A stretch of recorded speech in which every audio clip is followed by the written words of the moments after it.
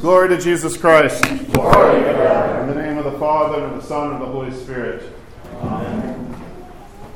We continue to celebrate the fruit of the Holy Spirit, specifically the holy ones of God, whom God has specifically shown forth to us, the light of the gospel, the Holy Spirit alive in man and woman.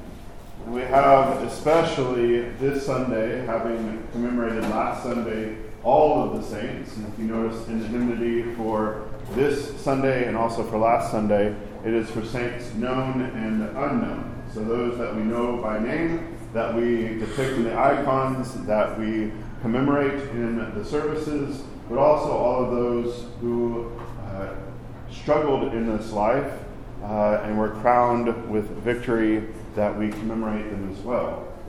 There is, of course, this great concurrence where we have the celebration, continued celebration of the Holy Spirit, what the Holy Spirit has done in these Sundays after Pentecost.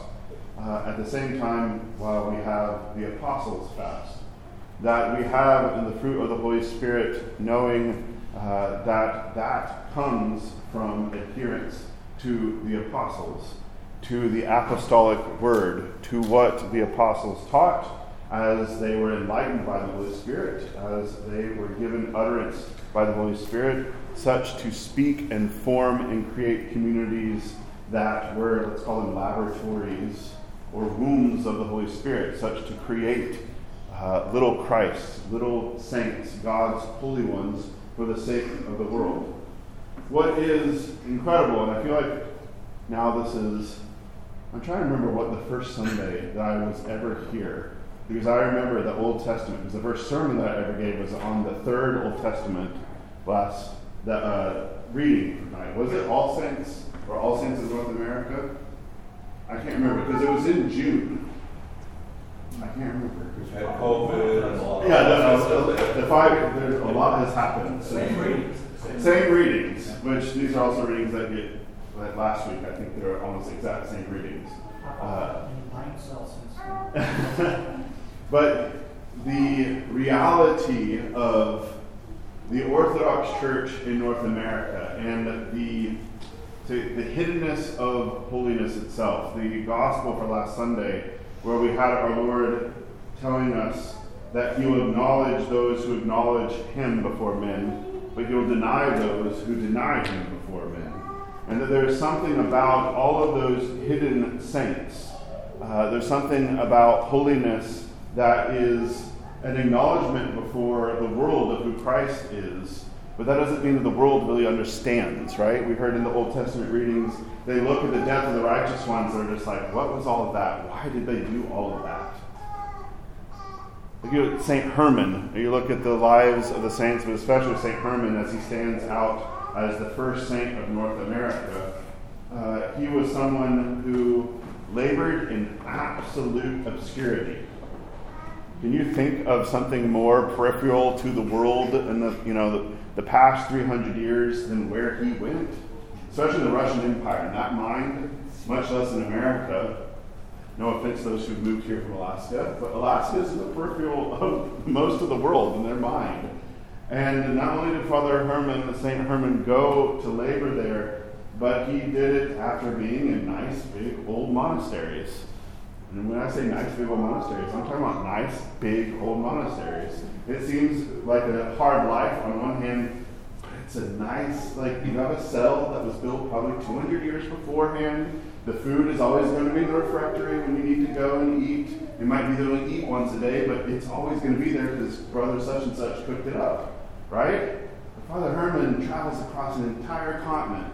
And this is one of the themes about, I think, all saints of North America, that there's this St. Tikhon, St. Jacob, a lot of travel across lots of distance to labor in obscurity. There is in holiness and what the church puts before us a deep sense of the need for kind of small, local, and obscure. that really the work of the Holy Spirit starts, of course, inside what is hidden from everyone else in your heart. And then it's the day in, day out struggle. St. Herman had to struggle against his fellow countrymen in Alaska because they were not nice to the natives. Not nice is not saying it very well. They exploited them, and St. Herman stood up for them. St. Herman basically ran an orphanage. There wasn't an Instagram account for him to run this orphanage and have pictures of him with the orphans, right? He did it because that's what he was supposed to do. He saw God say, this is what you're supposed to do. There is, in the work of the Holy Spirit, in this kind of obscurity or hiddenness, we don't get the big, the flashy. We get the cross. We get small consolations that are given by God to us, encouragement, but we have to be able, this is kind of the whole key of it, we have to be able to see what God sees, discern what God values, and then go for that. That means the cross. That means a lot of humility and, say, smallness. I mean, just a kind of not being in the limelight, not being able to rejoice in anything but after death in the courts of God. Because the world cannot see it, and let's be honest, the church sometimes doesn't see it. Think about St. Nectarios. You think about some of these saints, those that the church at the time, priests, bishops, didn't understand, didn't appreciate, didn't give any attention to.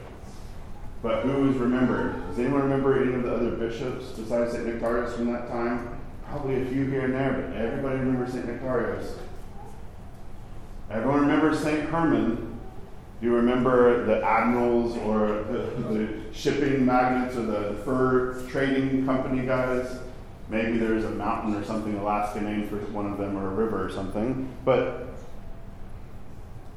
so let us, as we are given this place, this area, our own hearts, of course, to procure, but let us find holiness, find God in all of the little things that are put before us, in the quote-unquote obscurity of being in East Tennessee as opposed to Manhattan, Chicago, San Francisco, or wherever.